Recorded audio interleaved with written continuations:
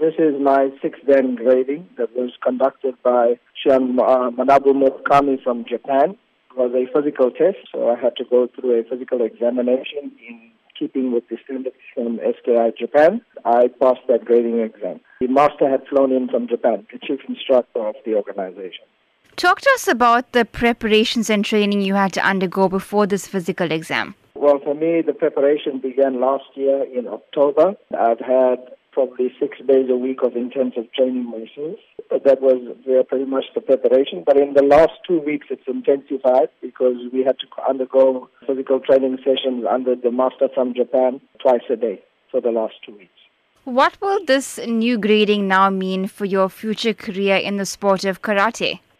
Well, basically, it's now given me a whole new outlook in terms of my ranking. I'm now regarded as a Chihan, which is master. So I've moved up from the title of sensei, which was up to fifth dan.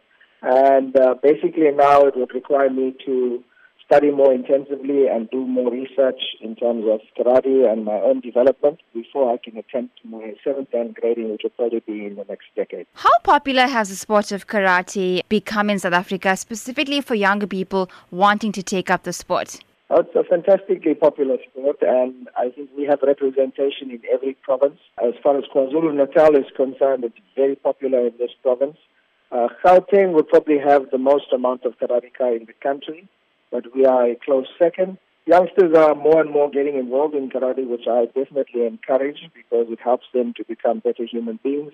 And it also creates the opportunity for them to use the infrastructure in place to gain provincial colors and national colors. And as you might not know or may know, that karate is now being included in the 2020 Olympics. So we've seen a huge influx of new athletes and new karateka coming into our dojo.